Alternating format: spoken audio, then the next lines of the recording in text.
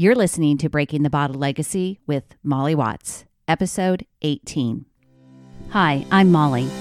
After a lifetime living under the influence of family alcohol abuse, spending more than 30 years worrying about alcohol and my own drinking, believing I had an unbreakable daily drinking habit, I changed my relationship with alcohol forever.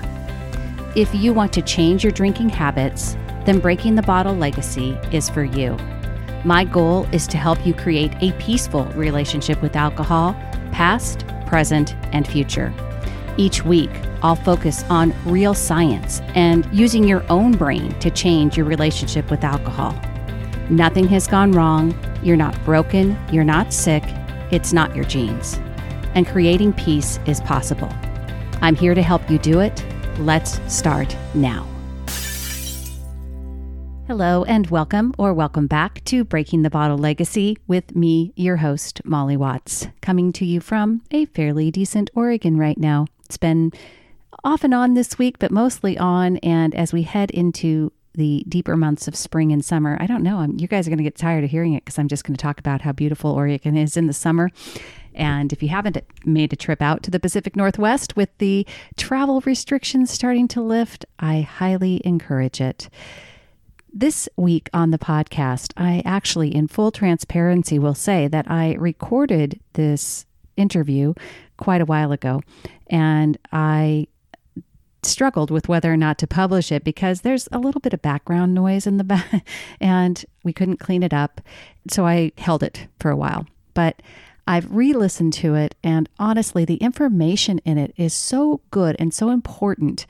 And I really wanted to be able to share it with you. So I'm going to talk first a little bit about why it's so important. And then we'll jump right into that interview. The interview itself is with Dr. James Moss. And Dr. Moss is a sleep doctor. He is also the CEO of Sleep for Success. He has been a professor at the Weill Cornell Medical College for years and years and has taught more than 65,000 students, a world's record actually, while he was on the faculty for Cornell. And he is a leading researcher and somebody that has really been studying sleep medicine for, since the 1960s. He's also the person who coined the term power nap. And he's been on some pretty big stages, including the Oprah show and Good Morning America and lots of different spots. So I really was so appreciative of Dr. Moss and his time. And our conversation about alcohol and sleep is important, not only just because of the combination, like I said, for how alcohol impacts your sleep, because sleep deprivation is a problem for so many people. So I think anybody could listen to this episode and get a lot out of it because he gives tips that don't have anything to do with alcohol. And then also we talk about alcohol and sleep. Before we get into that conversation, I want to just give you some of the medical terminology and medical happenings, what happens when you drink alcohol and then try to sleep. The relationship between alcohol and sleep has been studied since the 1930s, yet many aspects of this relationship are still unknown. Research has shown sleepers who drink large amounts of alcohol before going to bed are often prone to delayed sleep onset, meaning they need more time to fall asleep, which is probably contrary to what many of you think. As liver enzymes metabolize the alcohol during their night and the blood alcohol level decreases, these individuals are more likely to experience sleep disruptions and decreases in sleep quality. To understand how alcohol impacts sleep, it's important to discuss different stages of the human sleep cycle. A normal sleep cycle consists of 4 different stages: 3 non-rapid eye movement stages and 1 rapid eye movement stage. So basically, these 4 stages repeat in a cyclical fashion throughout the night, and each cycle should last roughly 90 to 120 minutes, which Dr. Moss will talk about in that conversation. And it results in basically 4 to 5 cycles for every night for every 8 hours of sleep. And for the first 1 or 2 cycles, non-REM slow wave sleep is dominant, whereas REM sleep typically lasts no longer than 10 minutes. For later cycles, these rules will flip and REM will become more dominant, sometimes lasting 40 minutes or longer without interruption. And non-REM sleep will essentially cease during these cycles. Drinking alcohol before bed can add to the suppression of REM sleep during the first 2 cycles. Since alcohol is a sedative, sleep onset is often shorter for drinkers, right? So you fall asleep quicker, and some fall into deep sleep rather quickly. As the night progresses, this can create an imbalance between slow wave sleep and REM sleep, resulting in less of the latter and more of the former. This decreases overall sleep quality, which can result in shorter sleep duration and more sleep disruptions. So that's just like the basic bottom line fact of what alcohol does to you and why it is actually not true that drinking alcohol helps you sleep better, which is what a lot of people think. So that is one of the reasons that I really wanted to talk to a sleep specialist and was just so appreciative of my conversation with Dr. Moss. Without further ado, I would like to introduce Dr. James Moss and our conversation on alcohol and sleep. Hello, Dr. Moss. Thank you so much for joining me on Breaking the Bottle Legacy. I really appreciate you taking the time, and I appreciate you also saying to call you Jim. So thank you so much for being here. Okay, it's my pleasure. Awesome. Well, I talked a little bit in the introduction about all of your expertise on sleep and why, the amount of study and research and students that you've taught in terms of sleep science and psychology. But let me ask you first, as we head into this really important conversation about sleep deprivation, how much since you started first studying sleep science, which was a while ago now, right? You started studying it, really kind of were a pioneer in this field. How much has sleep deprivation changed, or how much more prevalent has it become since you started researching this back in the 1960s? That's a great question. We used to sleep 10 hours a night. Uh-huh. Wow. And then it went to 9, then it went to 8, then it went to 7, and now about 30% of the adult population is getting 6 or less. Ugh. And our teenagers, I fondly call them walking zombies. They need 9.25 hours of sleep a night to be fully alert all day long, and they average 6.1. Oh. So the vast majority of our high school and college kids are really very seriously sleep deprived, and it has deleterious consequences, which we are about to talk about, that will affect them not only in school and athletics and socially, but will affect their health, their cognition, their longevity for the rest of their life. Yeah.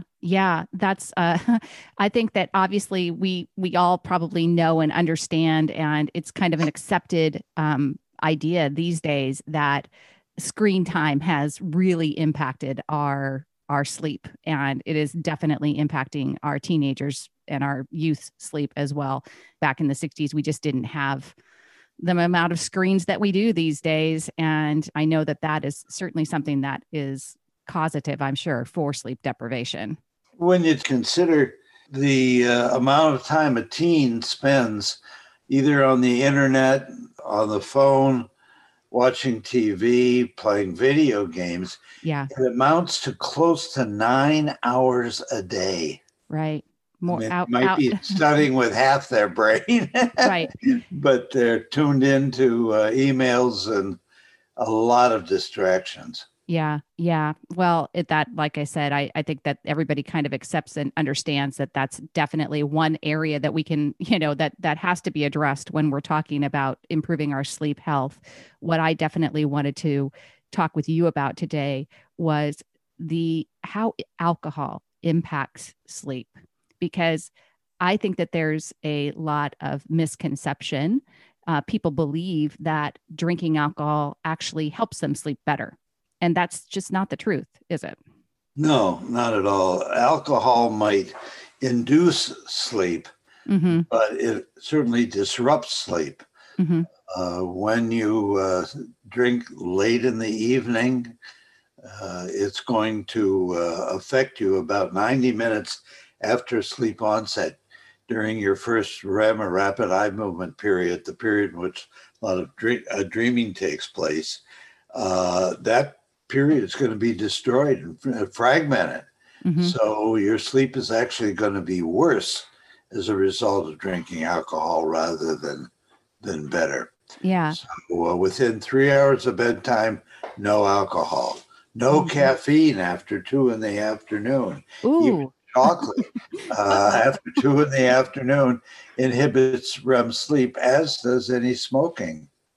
Wow. Any tobacco, chewing tobacco. You see Major League Baseball players spitting tobacco all over the dugout, and they don't realize it's going to affect their sleep at night. Right. As well as can produce mouth cancer. Oh, yeah. Thankfully, I'm going to say that I don't have any tobacco issues over here, but chocolate, now we're getting into some territory that's going to be a problem potentially for me at least. Right. I'm a chocolate. After 2:00 in the afternoon, that's a little frightening. In the afternoon, right? And most people aren't aware of that. The problem is, Molly, that we don't value sleep in our society. Yeah. We're unaware of the deleterious consequences, which I want to talk about in a minute. Mm-hmm. We don't know the strategies for getting better sleep. We don't know there's an art to that. We'll talk about that. We suffer, many of us, from sleep disorders like sleep apnea. Mm-hmm. We get too much exposure to blue daylight spectrum light late at night because of the lamps in our bedroom, halogen lamps, and the exposure to TV or any computer monitor or screen. iPad that's going to produce a lot of blue daylight spectrum light. It's like staring at the sun, and it inhibits the flow of melatonin and delays sleep onset by as much as an hour. If you're reading in bed at night, studying or reading for pleasure, and you've got the wrong lamp, you don't have a warm spectrum lamp as opposed to a daylight spectrum lamp, that is going to inhibit that flow of melatonin, and you're not going to be able to go to sleep as quickly or as deeply. There's also the belief in our society that we can accomplish more if we sleep less. Right.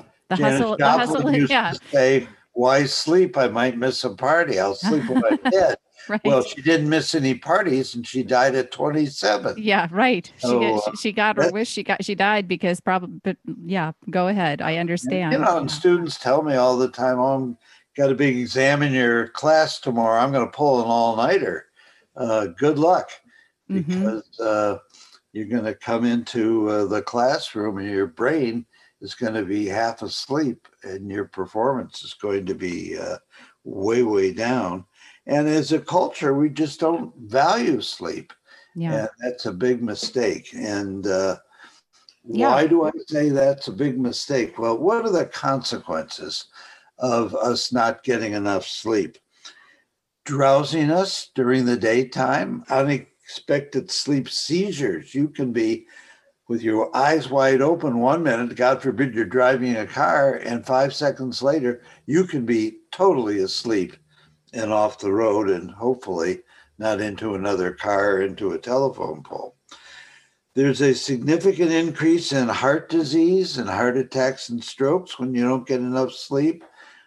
Type 2 diabetes onset when you don't get enough sleep, irritability, anxiety, depression, weight gain, breast cancer, colorectal cancer, early onset Alzheimer's disease, and most importantly, a lowered immunity. And especially now with COVID, if we're not getting enough sleep, we're much more likely to get the virus. Right. We lose our sense of humor. We lose our socialization skills. We lose our motor skills, so our athleticism suffers. And as far as our cognitive performance, we have a reduced ability to process material, to concentrate, to remember, to communicate, to multitask. Our creativity drops, our creative problem solving, our critical problem solving drops. We make stupid decision skills financially, socially, behind the wheel of a car, in some reduced health and performance. And how well you sleep is the best predictor of how long you're going to live. Yeah. Those people who don't sleep much are much more likely to die earlier than those who get adequate rest. That is a long list, Dr. Moss, of things that can go awry and are really the negative side effects of not getting enough sleep. Yeah, so that is a just a really overwhelming. I mean, really, this is it's everything. Yeah, exactly. Like you said, this is critical, and I very much understand. I align with this so deeply because I recently just took a 30-day break from alcohol altogether. I've been reducing my alcohol intake a lot over the last 2 years. And so I haven't been drinking a very moderate amount previous to this, but in this last 30 days over Dryuary, I was completely alcohol free. And I know my Fitbit probably doesn't track everything correctly with my sleep, but I did get my highest sleep score ever during that 30-day period where I was completely alcohol free. And I have to believe that, that was because, at least partially because of taking that negative factor out of my healthy sleep equation. Right. There's no doubt about it. A lot of people don't realize that they're sleep deprived. They think that how they feel is normal. And then they go on vacation or on the weekends and they sleep extra, and suddenly they feel better. Mm-hmm. But we become habituated to these low levels of sleep, to low levels of alertness, and we think that's normal. So I like with our listening audience to have a little quiz right now. That'd be great. And that will help you determine whether you are sleep deprived and need help and need to change or not. You can go to a sleep lab and have an all-night sleep recording, which will cost you about $1,500. Wow. Which will give you a pretty good idea. But we have a quick and much less expensive way. Just answer the following 5 questions and be honest with yourself. Question number 1. Does a warm room, a boring meeting, a heavy meal, or a low dose of alcohol make you drowsy? Yes or no? Mm. Question number 2. Do you fall asleep within 5 minutes of getting into bed? People say, oh, I'm a great sleeper. The minute my head hits the pillow, I'm out. The minute I'm in a situation like on an airplane, before the plane even takes off, I'm out. I can sleep anytime, anywhere. If that is you, you are pathologically sleep deprived, because the well-rested sleeper takes 15 to 20 minutes to go to sleep. Okay, good. Question number 3, do you need an alarm clock to wake up? You should never need an alarm clock to wake up, because what it's saying to you is, look, I don't care what your body needs, what your body wants, you've got to go to work. And you should wake up naturally and well rested. Question number 4, do you hit the snooze bar repeatedly? Well, yeah, every 15 minutes for an hour, and I get another hour's worth of sleep. No, you get about 18 minutes of fragmented sleep. So you should never have to use the snooze bar. And lastly, do you sleep extra hours on the weekends? Answer yes to any 2 or more of those questions and consider yourself pathologically sleep deprived.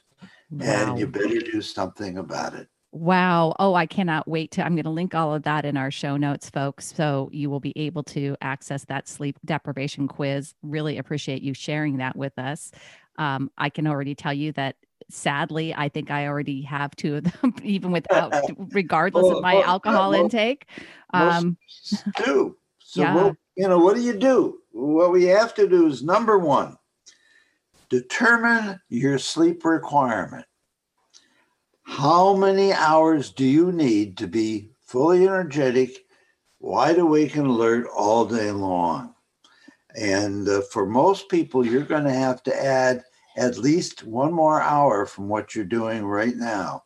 Okay. Way to do that is for a week, go to bed 15 minutes earlier than usual. And if you're not fully alert all day long the next day, the next week, add another 15 minutes. So, as I say, most people are going to have to add about an hour until they get adequate sleep. And what you have to do is figure out what time you have to get up in the morning, count back 7.5, 8 hours, and that's the time you should be going to bed. Mm-hmm. And it'll make a heck of a difference. People that do that say, I never knew what it was like to be awake before. Yeah. They're just astonished. Number two is important is getting enough sleep, and there are individual differences. If both of your parents were short sleepers and fully alert all day long, you might be one of the lucky 2 or 3% of the population that can do well on less than 6.5 hours. Oh, wow. Only 2 to 3%. Most people should get most adults should get between 7 and 9 hours of sleep. Women tend to have more sleep issues and tend to need a little bit more sleep than men. It's not because they're lazy. It's a biological thing. I got to think it might be hormonal. And often it's hormonal. But as important as meeting your sleep requirement every night is to maintain a regular sleep-wake schedule. To go to bed at the same time and get up at the same time, Monday through Monday, including the weekends.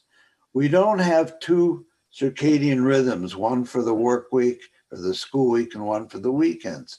We've got to be constant. So when we get into bed, the body knows then it's time to shut down.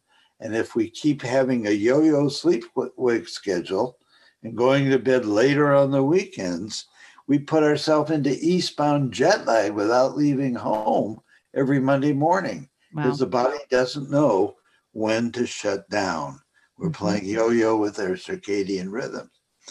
So that's important. It's also important to get one long block of continuous sleep. It's normal to wake up several times during the night. Most people don't realize that. Okay. But if you're up more than 20 minutes, you're going to be up an entire what we call REM cycle, 90 minutes before you're able to get back to go to sleep again. Okay. So I want to make sure I hit that. So if you wake up in the middle of the night, it's normal. If you stay up for longer than 20 minutes, you're basically going to take yourself out of that full 90-minute cycle. Right. You're going to have to complete the 90-minute cycle. Gotcha. Yeah. And there are some things that you could do to help you out if you wake up in the middle of the night. I mean, if you just have to go to the bathroom and you keep the lights low and get back into bed, most likely that's not going to affect you the next day. But if you go into bright light, if you get distracted, if the television is on or what have you, that's going to keep you up. But there are some over-the-counter, very safe remedies. There's a little tube that you can get called Sleep Doctor PM. And if in the middle of the night you do wake up, you spray a little 7 pushes of a spray bottle under your tongue, and it'll put you right back to sleep without a late return to morning. It's very good. It comes in 2 formulas. One you take before you go to sleep to relax you. It has some melatonin and valerian root in it, all natural substances. And by being more relaxed, sleep onset is easier. It's more amenable. Sure. But whether or not you've taken that 30 minutes before you go to bed, If you do wake up in the middle of the night, you can take this reduced strength formula that also comes in these tubes. And as I say, do little 7 spritzes under your tongue, and it'll put you right back to sleep. Awesome. I'm going to link those in my show notes as well. So you would definitely not recommend, correct, having a nightcap, getting that. No nightcaps, and try to avoid prescription sleeping pills because, especially with alcohol, they can kill you. Sure. But alone, they're often subjecting you to some side effects that can be very, very unhealthy. So what we want to do is develop good sleep hygiene, which I'll talk about in just a minute. Get your bedroom environment so it's a great place to go to sleep, and naturally let your body and brain do the work that it has to do. Right. Being asleep at night, the brain repairs itself. It's just not turning off the motor. In fact, the sleeping brain is more active at night than it ever is during the day. And getting rid of toxics that are in your brain that shouldn't be there, and helping you make new connections of ideas, things that you've learned during the day. Your brain solidifies a physical record, a memory trace of those things, so that you can have that information to work with, to perform well in school with, athletically, etc. So it's critical that we do get sleep, because the brain needs to go through this wash cycle and solidification of memory traces every single night. Right. And if we pull an all-nighter, we just found out recently at the University of Pennsylvania that you actually kill neurons. Wow. So students who say, I'm going to pull an all-nighter, they're going to wake up dumber. Not a good solution at all. It's not as if you make up for lost sleep. It's that you kill brain cells. You're actually killing brain cells. Well, that is a definite, irreversible. Definitely not something that we want to be happening at all. A very great message for our younger listeners as well. So talk to me about sleep hygiene. What does that mean? Okay, well, not only knowing your own sleep need and getting it every night and doing it at a regular sleep-wake cycle, your bedroom has to be quiet. It has to be dark. It has to be cool, between 65 and 67 degrees. It's got to be relaxing. That means within an hour bedtime, no TV, no iPad, no video games. And if you have a clock with an LED dial, throw a towel over it. Because that, even with your eyes closed, that digital light, that's usually a blue light, can get through your eyelids and disturb your sleep. Most people don't realize that. So just cover your clock or turn it around so it doesn't interfere. As I mentioned before, no caffeine after 2 p.m, no alcohol within 3 hours of bedtime. Make sure you get exercise during the day, but not heavy exercise too close to bedtime. Keep mentally fit. If you're no longer in school or maybe a senior citizen, do crossword puzzles, do games and things like that, because that's going to help you sleep. About 50 years ago, I coined a term, power nap. Yeah, I remember. I read that. I was going to ask you about that. So you coined the term power nap. Is it, and it's so is it good for us? A power nap is good for you, not only to help restore missing sleep, but also it's good cognitively for learning and problem solving. Even a short nap will help you in terms of cognitive performance during the day. The brain is working while you're resting. Now, a power nap I defined as not longer than 20 or 30 minutes. If it's longer than that, you're going to go into what we call delta, or very deep sleep, and you'll be groggy when you wake up for about an hour or 2 hours. Right. So if you're going to take a power nap, usually in the midday dip of alertness, which is a natural thing. It's not caused by a heavy lunch or a low dose of alcohol or a boring meeting or a boring teacher. It's caused by the drowsiness that's already in your brain, but it's just triggered by these events of kind of boredom. Right. And alcohol and a heavy meal will trigger that. Gotcha. But if you are not sleep deprived and you have a heavy meal, it'll make you restless maybe, but it's not going to make you sleepy. Okay. So it's what's already in your body that counts. But take a 20 to 30 minute nap or a 90-minute nap, never 60. Okay. 60 is going to put you up in the middle of deep sleep, and that's Right. going to be disruptive when you awaken.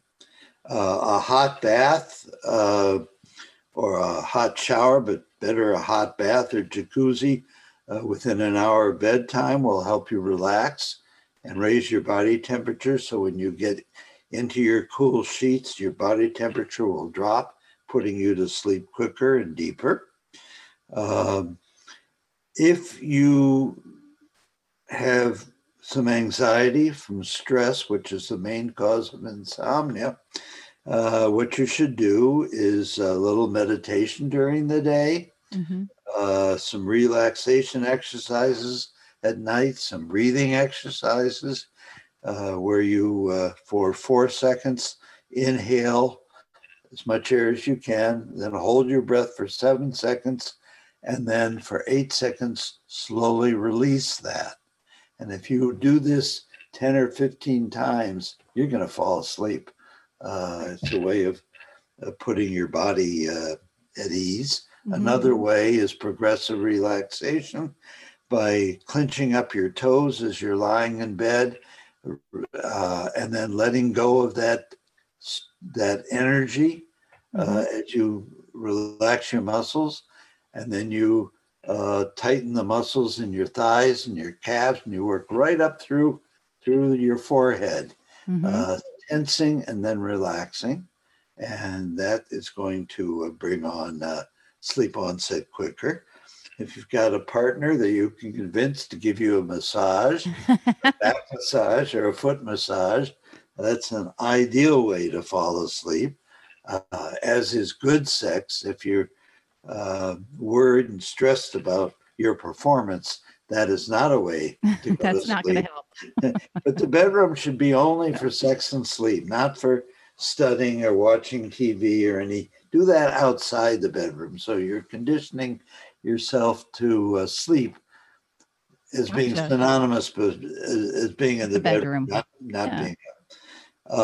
Those are all wonderful tips. I love that. And and you heard it here first, folks. The bedroom is only for sex and sleep. So just know it. You said something about stress and anxiety being a high cause for insomnia.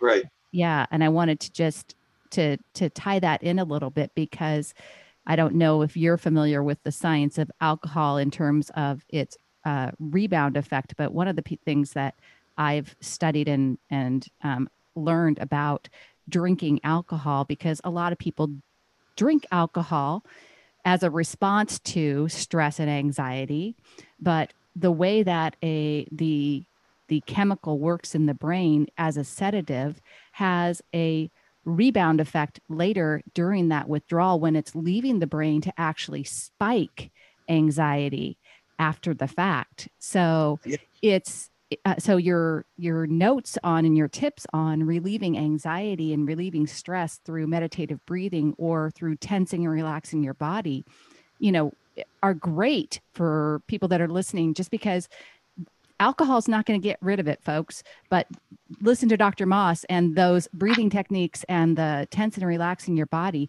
those things will actually help. They'll actually help you get rid of stress and anxiety and help you sleep better. That's right.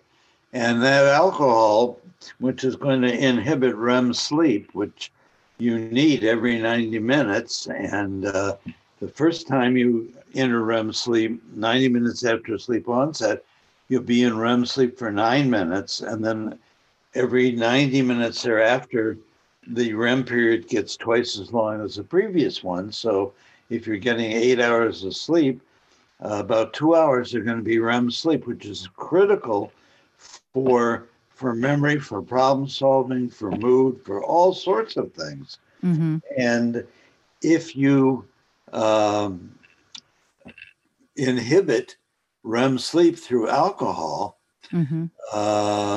The body's going to try to make up for that REM sleep, and you're going to have some terrific nightmares as a result of Wow, that wouldn't be very pleasant either. no, so it becomes very difficult because the more you inhibit REM sleep, the more the body wants REM sleep. Mm-hmm. And when you keep blocking it, it's going to create these nightmares and it's kind of an endless cycle. They have these negative impacts, these negative consequences of not sleeping. And then that increases, just like you said, negative moods and negative ability to concentrate, process, etc. And what do? They self-medicate with alcohol, trying to put themselves to sleep. And it just, the cycle just keeps perpetuating. Right. So if you stop the alcohol or you stop taking Ambien, something like that, at first, you're going to have some rough nights, and you're going to want to say, oh my God, I need that alcohol, or I need the sleeping pills so I won't have these horrific dreams. But they do pass as you build up your REM sleep. Gotcha.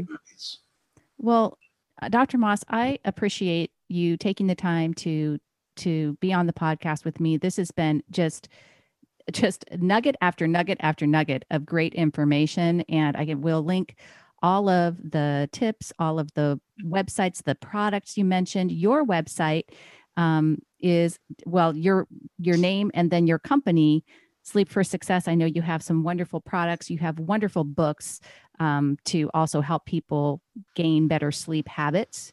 So I'm going to link all of that in my show notes. And I just appreciate you taking the time so much. What a wonderful wealth of experience and such great information to share with people.